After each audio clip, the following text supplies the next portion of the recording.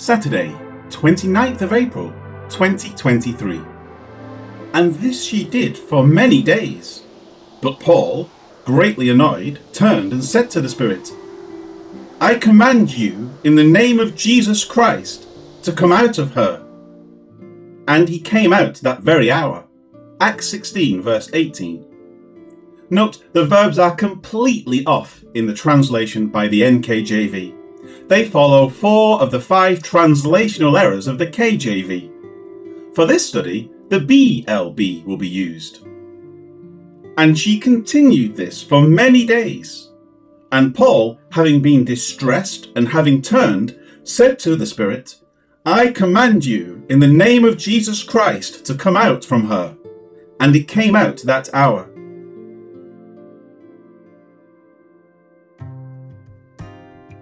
In the last verse, the slave girl with the spirit of Python had been following Paul and those with him, crying out that they were servants of the Most High God, who were proclaiming the way of salvation.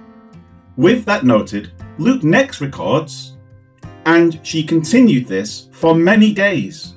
The verb, being imperfect, is rightly translated as continued.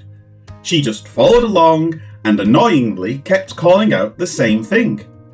As noted in the previous verse, the emphasis in her voice may have been mocking, provoking, dismissive, or in some other manner that finally took its toll on the men. It seems to have been really bothersome to Paul though, because Luke next records, and Paul, having been distressed and having turned, said to the Spirit. The use of participles brings life and motion to the event. Luke brings us into the event as it has started, preparing our minds for what will next transpire. As for the words, having been distressed, they come from the Greek word, diaponeomai. This is its second and last use in the Bible. The first was found in Acts 4:2, where the priests, captain of the temple, and the Sadducees came upon Peter and John as they preached in the temple. The word gives a sense of being thoroughly worn out, as if a piercing fatigue. Paul was just done with, and so he decided it was the high time to end her annoying proclamations. Therefore he called out, I command you in the name of Jesus Christ to come out from her. The words leave no other option than that the girl was, in fact, possessed. Paul could not have commanded a spirit to come out of her that did not exist.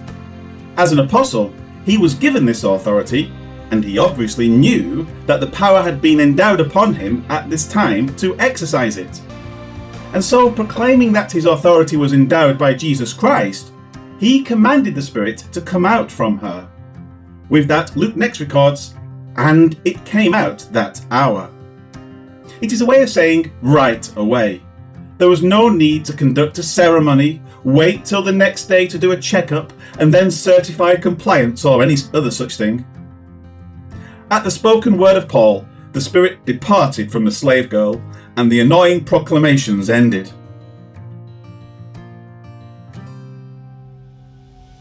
Life application. Acts is a descriptive account of events that occurred as the church was being established. Nothing is prescribed in this account, and no precedent for future exorcisms has been established through Luke's recording of the events. Paul was given apostolic authority to do certain things at certain times.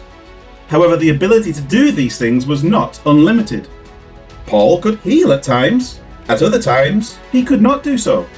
Paul was able to restore a dead person at one point, but it does not mean he could do so at any point. Likewise, he was given the power to drive out this spirit of Python, but this does not mean he always had this power. And more, these abilities were apostolic in nature. Nothing is said that these powers were to continue after the apostles were dead. With the Word of God compiled, we have the written record of what occurred at the church's establishment. We can either accept that the events recorded are true, or we can dismiss them as fairy tales.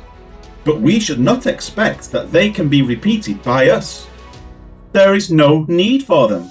The witness of the word is sufficient to establish the power and authority of Jesus Christ. Let us accept it and know that even when we have trials and troubles, sicknesses and sadnesses, we can know that they are temporary and will someday be behind us. Lord God, we have confidence in our walk before you because we have the written record of who you are, of what you are capable of, and what you have done to establish the church, which has continued for 2,000 years.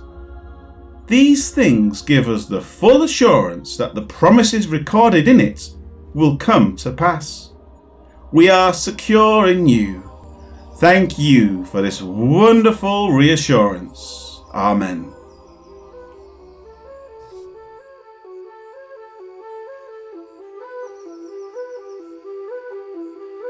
This bothered Paul, so he turned and said to the Spirit, "By the power of Jesus Christ, I command you to come out of her."